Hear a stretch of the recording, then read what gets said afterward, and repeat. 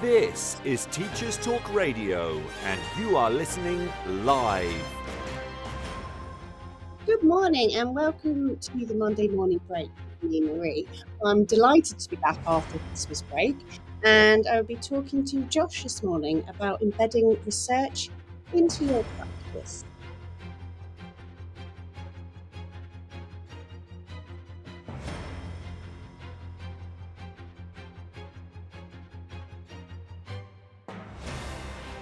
This is Teachers Talk Radio, and you are listening live.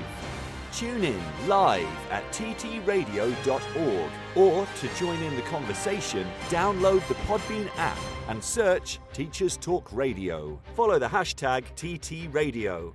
Tune in, talk it out with Teachers Talk Radio.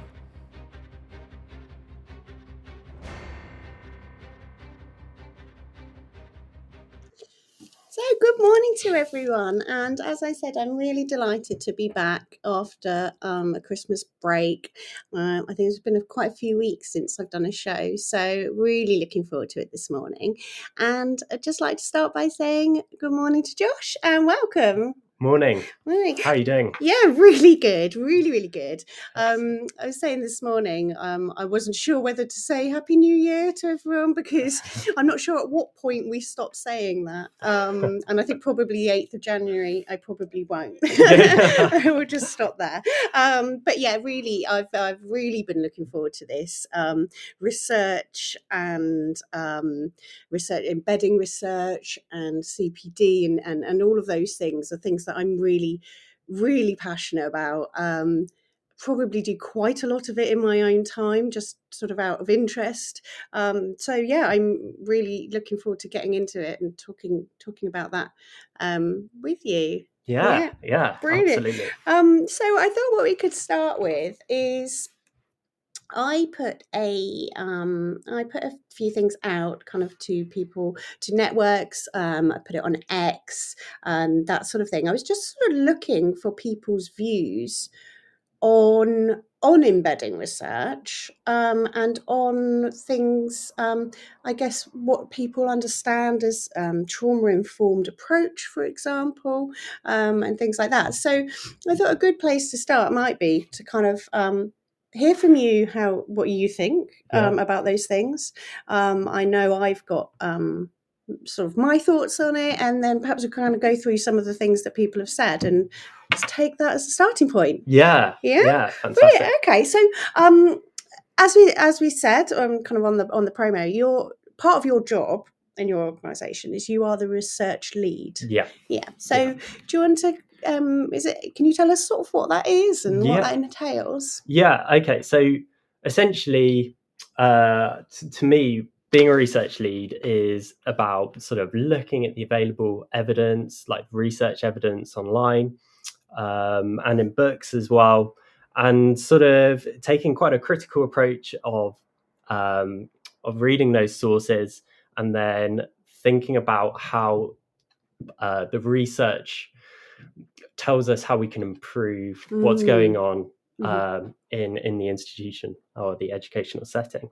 Yeah, that's brilliant, because my one of the things that when I was thinking about this and what I think about sort of research and embedding is I feel like we all, particularly in education, maybe in other roles related to young people or people, we've all got our whys, we've all got our reasons for being here, we've got our values. We talk a lot about organisational culture and things like that. But my feeling is that the research and the wider understanding of theories and studies is the evidence. I think that's how I feel about it. And I think one of my big things as well is that sometimes things don't get embedded. So we talk a lot about things, or you might read about things, but I think research embedded practice is when you're actually able to use that to transform your practice. Yeah, definitely. Yeah, there can be a mismatch, can't there, just between like what goes on in the setting. Yeah, exactly. And you know, I think it's something that I think people are much more aware of it, but it's kind of that you're not just doing CPD for the sake of it. You know, you're able to actually learn something new or try something out, and then actually use it. Yeah. It's really good. Yeah.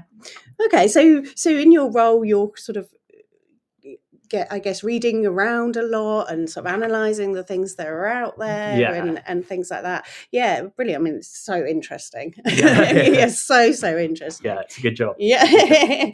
Well, I thought then the other thing that I was going to, I sort of asked people is the word sort of trauma informed are used a lot. And I think sometimes see quite a lot of, I know I see quite a lot of discussion about it, sort of trauma-informed approach. And then there are, I guess, people talking about sort of being very clear about behaviour expectations and all of that kind of thing. And I think research embedded, trauma-informed, all those kind of things, to me, fall into a bit of a danger of being used as buzzwords. Without thinking about what they mean. So yeah, I kind of, as I said, put it out there. And said, ahead of my show, I'd like to hear your views. What does research embedded mean, and trauma informed? So some of the I should go through some really, really interesting answers. So I had an answer saying, I've done some reading on the trauma-informed approach. How I understand it is mental health diagnosis resulting from trauma instead of a sort of pathological genetic basis. And trauma has a spectrum, and then behaviour is then shown as a result of the person trying to keep themselves safe. So to be trauma informed, or to have a trauma informed approach, I think this person is saying that it's understanding that when people behave in a certain way, it's because that's what they've learned to do as a response. We had some other views about this is a good one. So about research embedded is about using a particular approach, such as trauma informed, to support the implementation of your aims and goals. It can provide justification and a reasoning for how you do it and why you do it. Which that I think that's something that I definitely agree with. Absolutely. And then we had some comments about everyone can experience trauma, and everyone's experience is different. Being aware, accepting, listening, validating, and not trying to fix is the trauma-informed approach through various methods. So some really interesting thoughts around what it means to be trauma-informed and research and so on. Was that how was it when you were thinking about it ahead of the show? So trauma informed, or okay, let's go with trauma informed. So I think there was some really interesting thoughts there, and I agree. It's definitely those things, particularly behavior being a product of the pre-existing feeling, I bet, unsafe and that sort of thing. And I guess different people have different reactions to past trauma, and so it's not gonna it's gonna present in very different ways as well. So I would agree with a lot of those things which you said there. I think it's interesting. I think like I said, if you, I guess, looking into it a bit more about what it actually means, I think is really important, isn't it? And that comes under, I guess, embedding the research. And there's a huge sort of neurobiology lens on the trauma-informed approch as well. Amazing. Are we able to get onto that in this show? That would be great. Because I think that's probably a very big one. I was saying it's something something that I'm really interested in. And I know, even from when we very first met, we were talking about the body keeps the score. So I think, I do recommend that. Well, I know you recommended it to me, and I now recommend it to anyone. So anyone who's interested in trauma and kind of understanding, it's so wide reaching, isn't it? It's when you start to think about the impact that these things can have on so many things and behaviours and so on, let alone then into education, I guess. Okay. Well, I kind of had put together some of my thoughts as well, because I thought from asking everyone else what they think about it. So I was reading, and it was saying that trauma has to be one of the most misunderstood forms of human suffering, and underlies many mental health issues such as depression, anxiety, and addiction. And recent studies, I mean, this might be something that linked to what you've been reading. It's saying for a long time, anyone, sort of coaches, therapists, probably, anyone, mental health practitioners, have been attempting to resolve trauma using the cognitive mind. But recent studies have shown that the effects of trauma are stored within the body. So it's not just psychological. It's an issue that affects the whole system. And actually, I quite like this as an explanation. Trauma is not a disorder; it's an adaptation. So, I think that ties into me, sort of how someone is feeling, and you've adapted your responses due to past experiences. And it's the approach that I was reading about. So, trauma-informed practice is an approach to interventions which is grounded in the understanding that trauma exposure can impact an individual's neurological, biological, psychological, and social development. And it was saying the 6 principles are safety, trust, choice, collaboration, empowerment, and cultural consideration. I mean, I guess on the topic of our show, understanding the trauma-informed approach and then embedding it, those 6 principles are pretty big, aren't they, if you're going to look at your approach in education. Absolutely.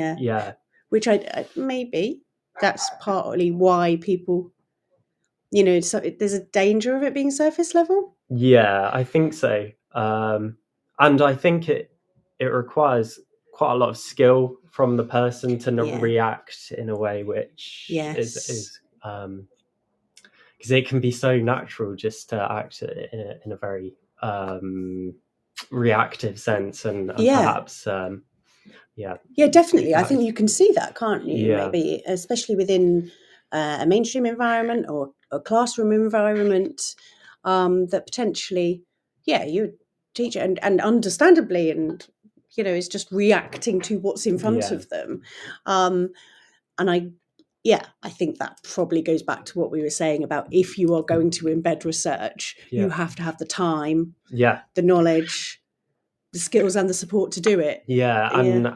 So I guess that's another part actually of the research lead thing, is being able to sort of like collate what's out there, what the research says, in a way which you can then break down to other members of staff, and so everyone's on the same page and has a shared language.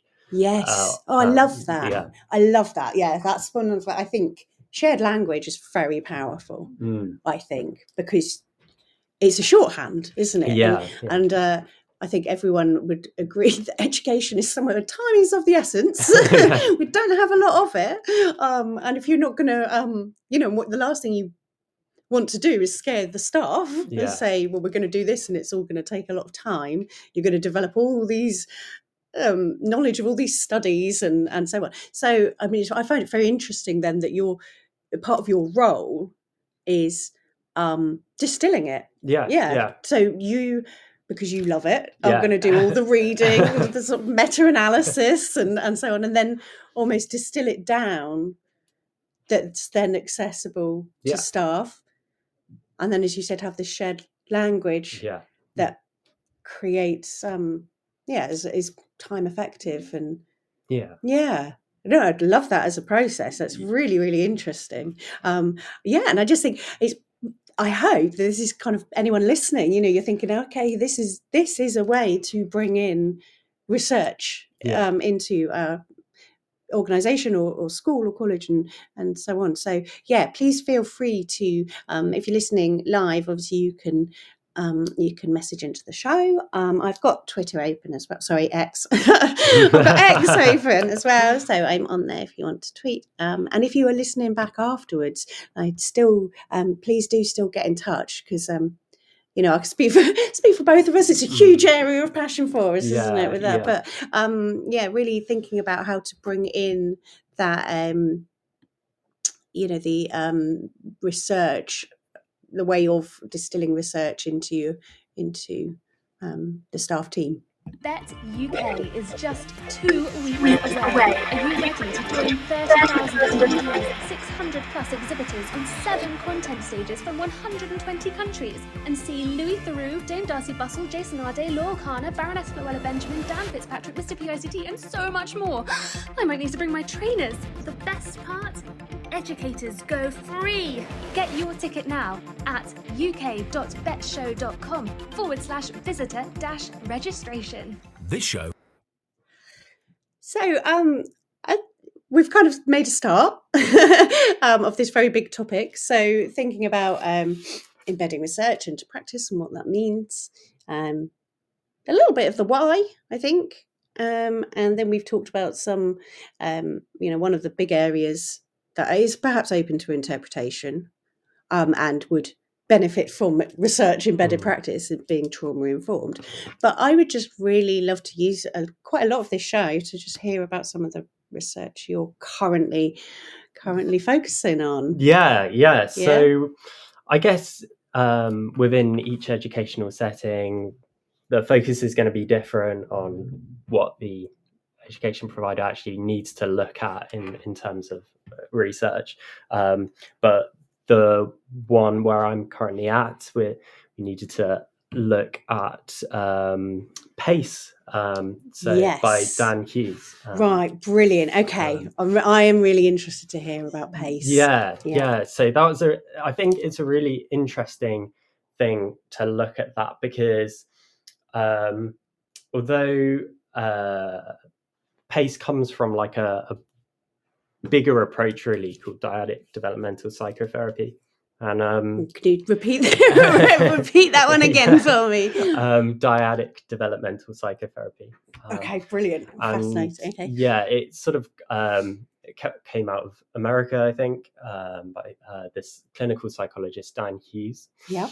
And yeah, it's sort of built out of this sort of relational approach where sort of the relationship between the therapist, between the parent and the child is really important, and it's said to like be the, sort of like the locus of how therapy progress is made. Right. Okay. So is brought to you in partnership with John Cat. Press the wrong button. Sorry.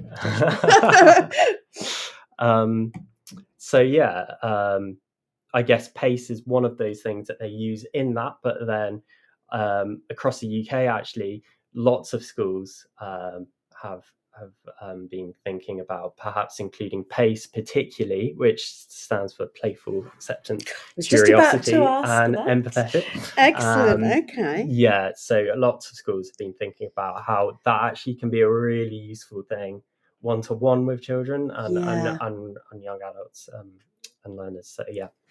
That's really interesting. So the approach is based on these 4 concepts of what was it? Playfulness, acceptance, curiosity, and empathy. Yeah, that's it. And so the approach then is that you sort of use those in your interactions with whether it's a one-to-one or okay, that's interesting. Yeah, really interesting. I mean, I guess I can see that. It was particularly things like playfulness and curiosity and things like that. That's a dream, isn't it? That's what you'd want from your class or your classroom and your lessons, to be bringing that out. Yeah. Okay. All right. So that's, and what was that? What was the one you said at the beginning as well? The dyadic developmental psychotherapy. Yeah. Brilliant. So I don't. Yeah, that it's quite. I think it's its own sort of specific approach, really, to therapy, but I think I can imagine it wouldn't really work in a school setting, but it has some useful things and useful parts of it, which and PACE is one of those things which came out of it. So really interesting. So you start with the theory, the therapeutic theory, that you said, I think, was putting the relationship at the core. Is that yeah? Okay. I mean, it makes sense to me. So you start with that theory, and then one of the things, then various approaches have generated from it, and one of them is PACE. And interesting, you're saying quite a lot of the schools are implementing this PACE approach. I love that. Brilliant. Okay. But I did some research on it, because it's really important just to check the evidence on this sort of thing. Key. Yes. I mean, definitely. I was thinking, we quite often, don't we, are teaching children and young people fact check, what's your source? Absolutely. But potentially, do we always do that ourselves? Or do we read something and go, oh my God, without looking into the evidence? And I find now, particularly like images online can be really deceiving. Like, it's so easy to be like misled by images. It's an unrelated topic, sorry. No. I love I love a tangent on this show. I totally agree. And oh God, I mean, isn't sort of sharing these things on social media a very big part of it? Because you could basically take a snippet, couldn't you? Or like you said, an image, let alone if it's sort of AI involved or anything like that. And then I do think we are so used to receiving this information very, very quickly as well, literally at our fingertips, that you don't always stop to consider. Because you go on when you're tired as well, don't you? And it's I tell you what, mine is a half story. So I'll read something, particularly if it's like in the evening, or I'll I'll be reading something, or I'll see a post or something like that, and then in the morning I'll go to tell someone, but I can only remember a little bit of it, and I'm like, oh no, actually that's so pointless trying to explain this. So what I've taken to doing now is, if I do read something that I know is going to be of interest to me, I'll bookmark it or email it to myself, and then I'll read it when I'm not half asleep. Because otherwise I've just got all these half read articles or theories or anything. But, so I've done it now. I've gone off on a tangent. So, where actually were we? We were talking about PACE and the evidence of PACE, and that was a really interesting thing. And I looked online and I found a few sort of qualitative articles and case studies on PACE and its use in schools. I mean, the evidence for it at the moment is quite small. There's actually very little out there, but we also have to remember that it's quite a new approach as well. Research always takes a long time to produce, and then it has to go through peer review to make sure it's up to scientific standard. It will take a long time for us to truly know whether our approach stands up. I think there's promising signs, and I know dyadic developmental psychotherapy has got a good evidence base in itself. So but I guess in schools we need to have a little bit more evidence there. But in general, it's looking promising, but we need a bit more research on that. I think that's it's interesting. There's a few things that you've said there, and I thought, I hadn't considered that. I mean, one is that the evidence tends to be qualitative. I mean, I think that's always. It's always a lot of things. It's going to be the case for a lot of things in education, isn't it? It's slightly subjective, the progress and things like that. Although I think also as a sector, it's very data driven. In those kind of finite, exams or attendance figures and that kind of thing. There is a lot of data. But when you're talking about embedding research into your practice, it's likely to be more qualitative, isn't it? Which probably throws up some problems. I think particularly with this PACE approach, it's because like measuring improvement is kind of really hard because you're sort of trying to measure a relationship between and that is quite subjective. So, So there's perhaps issues with how you present the evidence, I guess, and then also time. Like you said, time is this is relatively new. It's going to take a lot of time to gather those different sort of collections of data or feedback, isn't it? But I think, would you say then you can gain confidence in the approach because of the roots in the psychotherapy? I think so, and I think it is relational, so it doesn't really need the same sort of scrutiny, I suppose, as like looking at a randomized control trial of something. So it's very different to looking at that sort of research, but it's definitely a valuable thing, I think. So and could you explain the bit where you were saying things have to be peer reviewed? What's that then? Can you explain that? So that's a really important part of the scientific process. And so, for example, let's say I do a study and on a particular educational technique, for example, and I find I've got some good findings and I try and publish it in a journal. It will need to go through this process where various experts in the field look at the methods and they look at how it's written, and they look at the sources that I'm using as well, and they really scrutinize that to make sure that I'm not just making it up. They'll also check that my methods are sort of like reproducible, because it would be really bad if I basically just scratch down a few notes on my method and how I obtain my results. But it's got to be like a real clear recipe, That's really interesting. First of all, I'm getting sort of slight flashbacks back to secondary science lessons where you've got to have with the scientific experiment where it's got to be repeat. I can't remember. This is awful. Sorry to my previous science teachers, but I can't quite remember the acronym or something, but there was definitely something about you could to be able to repeat the experiment. So I'm getting really out of my depth now. I'm not a scientist. So this, I mean, that's a lot to go through, isn't it?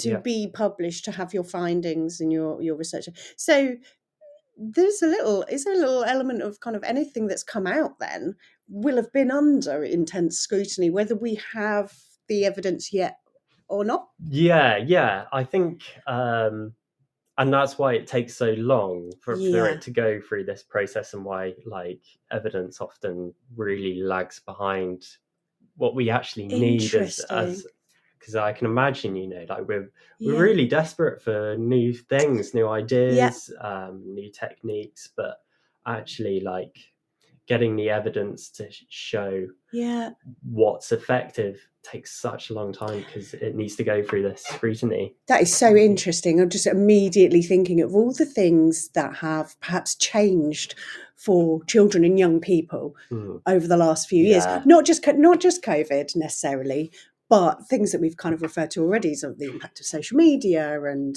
I mean, obviously COVID and pandemic is a huge one, but there are a lot of changes with technology and things that mean that children and young people's lives are, so different from when I was younger. And like you said, perhaps we need these new approaches. But things are a few years. Would you say a few years behind? Absolutely, because peer review is an important part of the process, and it takes a long time. But there's also other things like if you're trying to show an approach, you've got to have like a pilot study before you actually start your main study. And it's got to go through ethical review first, and so very important. I guess you can't really miss that bit out. So lots of different parts of research which take a long period of time, and so that is really interesting. And I'm just going to ask now. So you have done your master's recently. That was in psychology. Yeah. Yes. Yeah. So you're talking from experience then of doing your own research, and so you had to go through all those steps. So the study that I worked on had been through all those steps. But it was quite specific. It was experimental work and not field work, so I was in a laboratory really. So oh wow. And what was the topic of your so we were looking at sleep and how we learn new words. That is really interesting. So oh gosh, I don't want to get out of my depth again, but sort of the process of how new words are learnt with different sleep. Sort of. So essentially, it's been sort of well studied for about 20 years now, perhaps a little bit longer, that when we learn new things, generally, not just words, they're in quite a fragile state for the rest of the day. And they can be easily lost to retroactive interference. So different things going on, new learning can sort of like wipe the slate again.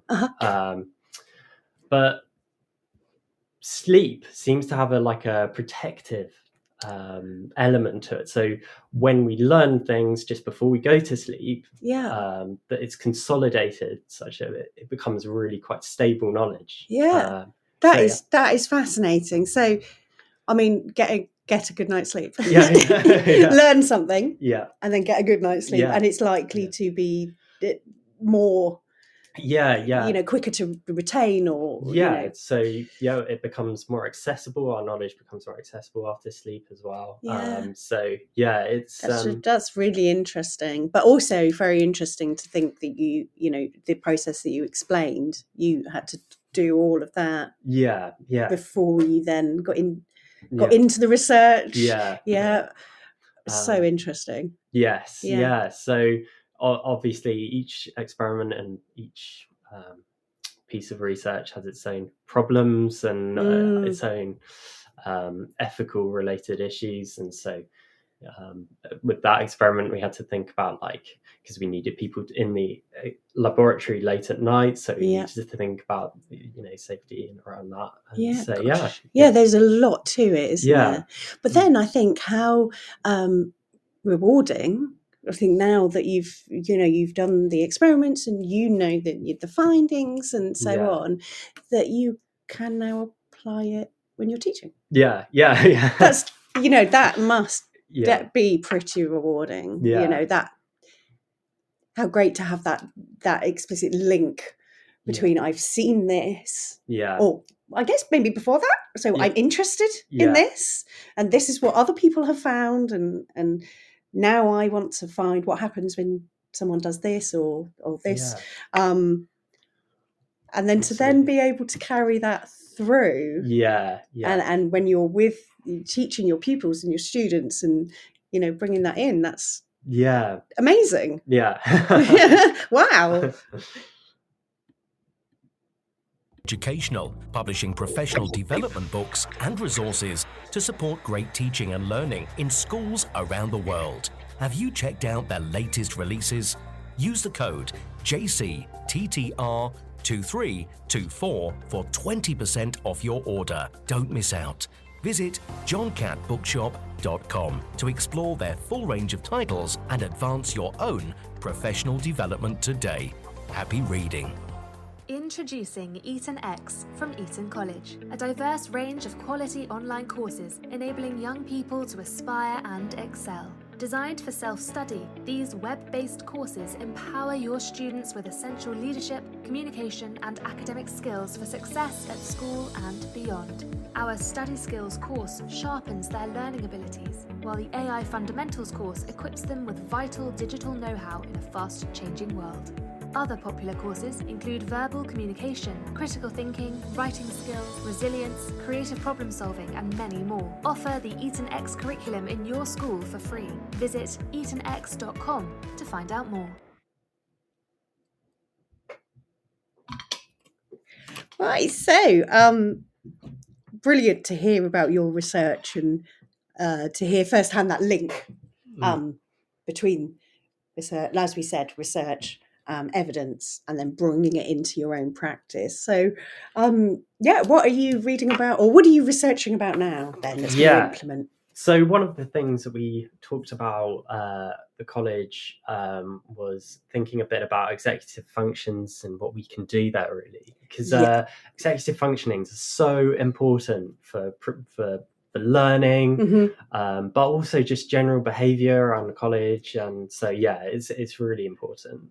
Central to pretty much most behaviours. So and I'd even put out there central yet not often thought about, or not maybe understood. So could we go through that to start with a little bit? What do we mean by executive functioning? Well, executive functionings, I suppose, they have been actually really well studied. We know quite a lot about like how they're important in working memory, for example, to sort of like regulate various sources of memory information sort of surfacing, to hold things in mind. Great. But we also know they're really important for sort of task switching and like being able to delegate attention to different sources at different moments in time. So so I mean, even just a very quick think about that, if you have difficulties with those executives, that's going to impact a lot in a classroom, without a doubt. So if you have difficulty switching between tasks, so you've got to copy something down and then you've got to do a work or whatever, switching between tasks is going to be very difficult. And then what was that? Attending to different sources of information as well. So I guess that kind of auditory and then reading something. And so if you have difficulties with that, that's going to be really hard. Yeah, absolutely. And I forgot to say, actually, there's another aspect of it, which is sort of like being able to sort of exert some top-down control on like impulsivity. Interesting. So, okay. For example, like say I'm really frustrated and what comes to mind is a swear word, and like I'm in a educational setting or somewhere where I really can't say that. Executive functions really pull down and say, no, stop. And I've got like this attentional resource basically to then monitor what I'm saying and really exert some control of myself. So I mean, that's starting to perhaps maybe some of that's sounding familiar to educators. Thinking, okay, hold on, I have got students in my class and they get frustrated and they might blurt out a swear word or something, or walk out, and they also have difficulty kind of switching from task to task, and and paying attention to different things going on. Because it's so hard to block out things as well, and that's a really big part. If we've got someone noisy in the class, or it can be really difficult to focus in on. Brilliant. Okay, so that's what we mean by executive functioning skills then, that kind of control, that kind of working memory, attending to different things, switching, transferring, and sort of organizational skills. Totally. Being able to sort of like put planning into motion and that sort of thing is really an executive functioning skill as well. So, and again, then all things that we require in the classroom. Or the education setting. Definitely. So what's the what kind of research is going on around this then? Well, there's so much in general on like the actual processes. There's a lot on the neurobiology and things that happen in our prefrontal cortex, for example. But that one of the really hard and biggest challenges, I suppose, is how we can improve executive functions. And I think there's been attempts to do that, and it's been really, really difficult to actually see any progress. Is that so? Actually coming up with the strategies that are going to help somebody improve their own executive functioning skills. Yeah. So that's very difficult to do. Yeah. So is it then more if we were thinking about taking the research and embedding it and transforming your practice? Is it more about, I guess, strategies? Yeah, and I think like particularly like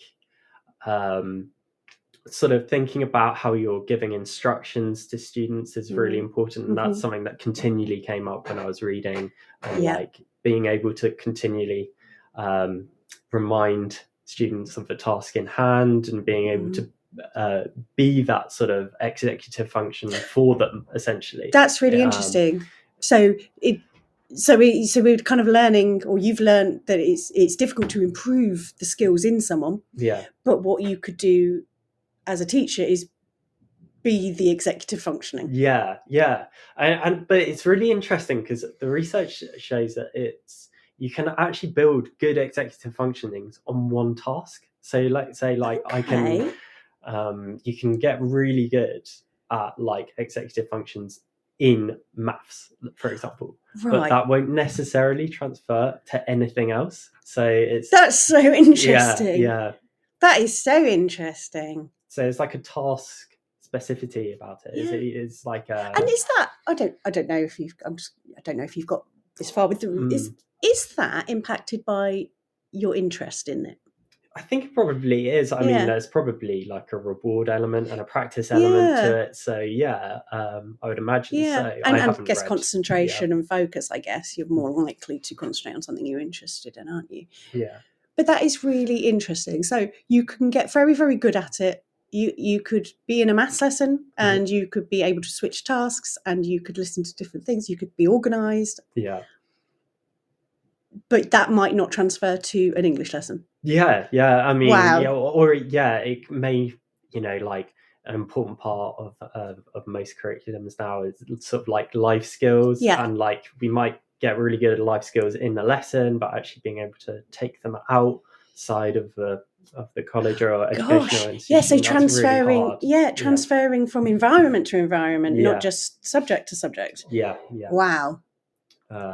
That's going to have, I tell you what, that's going to have a very big impact, isn't it, on progression? So it's a really important area that I think we need more research in. And so like some interesting things that happened sort of, I think 2012, 2015 era, there was some research done on like working memory and like how we could improve that. And a particular app was made. And it was really exciting for a lot of people to begin with. And then they found exactly that problem, like people were getting incredible executive functioning scores on this app and like being able to pass the executive functioning tests really well. And then it just wouldn't generalize anywhere else. So it's a real complex issue, I'd say. It is, isn't it? I'm very difficult to think how to move past. So, cough again. Wow. Okay. So how can we then? So you were saying, advice then to embed this within your classroom and your practice is to be the executive function. Essentially, there's a lot of work on sort of like just instructions and thinking about breaking down instructions as well. And repeating them, and really thinking about the words that we use to say what we'd like from students or learners. And I think it's I mean, my feeling is that these kind of strategies benefit everyone. So even if in your class people haven't necessarily got it noted that they have difficulties, these kind of embedding these ideas as as standard are going to benefit lots of people, aren't they, for many different reasons? I guess. So I guess that's something that I always think about research. It doesn't have to be linked to individuals. You can adopt these approaches as the norm. Absolutely. Bet UK is just 2 weeks away. Are you ready to join 30,000 attendees, 600 plus exhibitors on 7 content stages from 120 countries and see Louis Theroux, Dame Darcy Bustle, Jason Arde, Laurel Kana, Baroness Luella Benjamin, Dan Fitzpatrick, Mr. PICT and so much more. I might need to bring my trainers. The best part? Educators go free. Get your ticket now at uk.betshow.com/visitor-registration. This show is brought to you in partnership with John Catt Educational, publishing professional development books and resources to support great teaching and learning in schools around the world. Have you checked out their latest releases? Use the code JCTTR2324 for 20% off your order. Don't miss out. Visit johncattbookshop.com to explore their full range of titles and advance your own professional development today. Happy reading. Introducing Eton X from Eton College, a diverse range of quality online courses enabling young people to aspire and excel. Designed for self-study, these web-based courses empower your students with essential leadership, communication, and academic skills for success at school and beyond. Our Study Skills course sharpens their learning abilities, while the AI Fundamentals course equips them with vital digital know-how in a fast-changing world.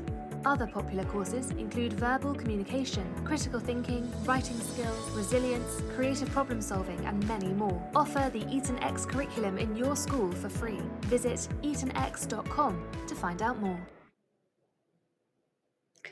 Okay, so we were talking about executive functions and the huge impact that difficulties with those functions can have in the classroom.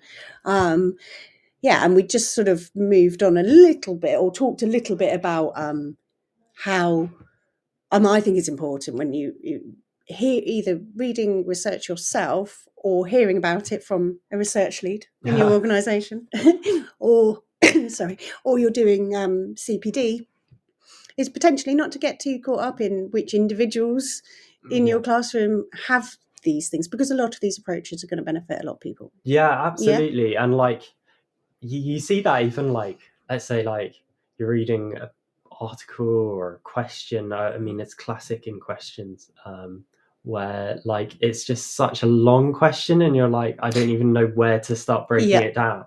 And so like absolutely. And so like those things actually have a huge strain on everyone's executive functioning. So like it's not just specific students, as you say, or specific learners. It's really important for everyone to think about how we're displaying instructions. So I think so. So almost in a variety of ways as well would probably help a lot of people, wouldn't it?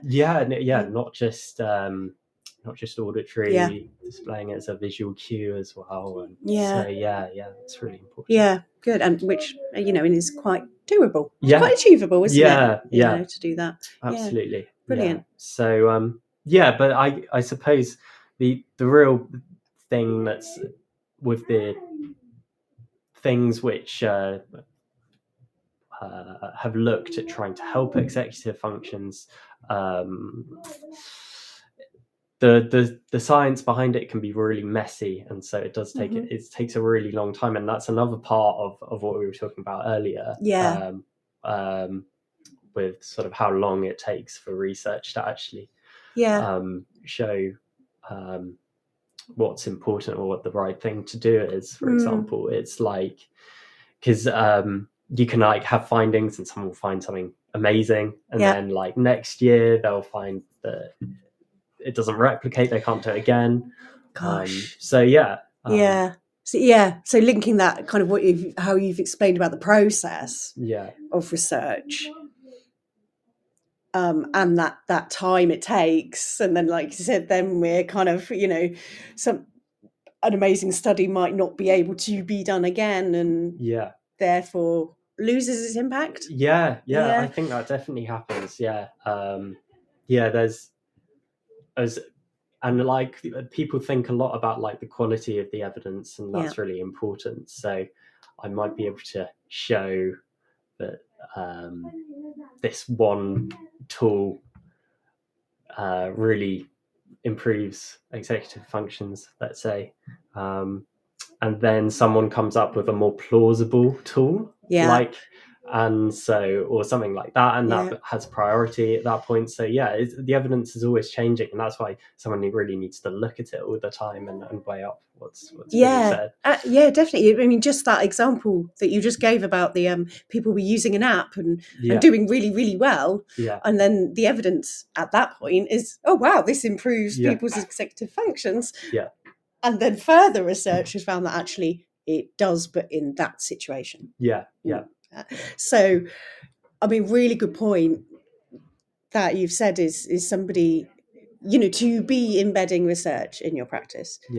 Within your organisation, somebody really needs to be keeping up with what's going on out there. I mean, it's just fascinating, though, isn't it? So I think if you're that way inclined, to keep up with all this research is and amazing. There's so much which is important for education as well, because it is really like cross-disciplinary. Like there's there's important psychology stuff, but there's also loads of things about curriculum as well, isn't there? Like so, it's a huge area, isn't it? And I think, I mean, the way I think it deserves to be sort of as a forefront, as part of the role. I mean, not necessarily every educator's role, but like you said, if you have the research lead who can then be checking, keeping up to date with this, analysing it a bit, like you said, checking the sources and then the evidence for it, rather than the danger of just, I've read of this new approach, so we're all going to try this new approach this term and that kind of thing, and then nothing ever actually getting embedded. Absolutely. And then finding that way that to distill it to staff in time effective strategies within the classroom. I mean, that's again, that'd be the dream, wouldn't it? But I think it's really important as well to check the sources as well, because it can be you can actually find articles where they've found like one or two participants have actually been harmed, for example, or like have had some negative side effects. So like it's really important, particularly with ones which are actual interventions on people, for example. That the evidence is not flimsy in that sense at all. It needs to be watertight. I mean, that's a really important point, isn't it? You're talking about people and psychology and interventions and things like that. It is very important to check that they're not harmful. Which I guess is going back again is why all that process is in place. The ethics and peer reviews and so on. Okay. So in our last few minutes, it's gone by so quick, and I knew it would. But in our last few minutes, are there sort of emerging areas or things coming up that you're kind of getting into? So I was looking quite recently at sort of like physiology and like trying to like I was looking specifically actually at architecture of like learning classrooms and how that influences learning, and so that is so interesting and stuff like that. So and a lot of it is, if you've got small groups of classes, you can actually really take that on board and really think about how you've organized your classroom and stuff like that to really aid learning. That's really interesting, and I guess probably links to a lot of other areas. So it's going to link to that kind of helping people with their executive functioning. It's going to help with neurodiversity. And it's going to help with trauma-informed approach as well, isn't it? I mean, I know, we talked briefly right at the back at the beginning of the show. We were talking about safety and how somebody's reacting. So the architecture of the classroom, again, is something that could support a lot of need, different needs. Absolutely. And like you're saying, neurodiversity, like sort of things which allow people to sort of like integrate sensory wise is really important. And so that's I mean, it's kind of what's coming out is it can all be interlinked. So with time and sort of somebody responsible for doing these kind of things and keeping up with the research and covering lots of different aspects, actually you can, by the time it gets down to a strategy in the classroom, it's meeting a lot of individual needs in one swoop. Beautiful. Brilliant. Okay, so we've got architecture of the classroom that we're going to listen out for in the future. And is there anything else that's coming up that's interesting? It's sort of building upon that, just more generally, like thinking about like learners' needs, sort of like whether they need food, whether they come in hungry, for example, and like whether they need a drink and stuff like that, has quite a huge impact on like how they actually are able to engage with the task. And you know, it's actually important for executive functioning that we're like not hungry. So and we're not trying to block out the fact that we're freezing cold, or so all these things actually have influences on those.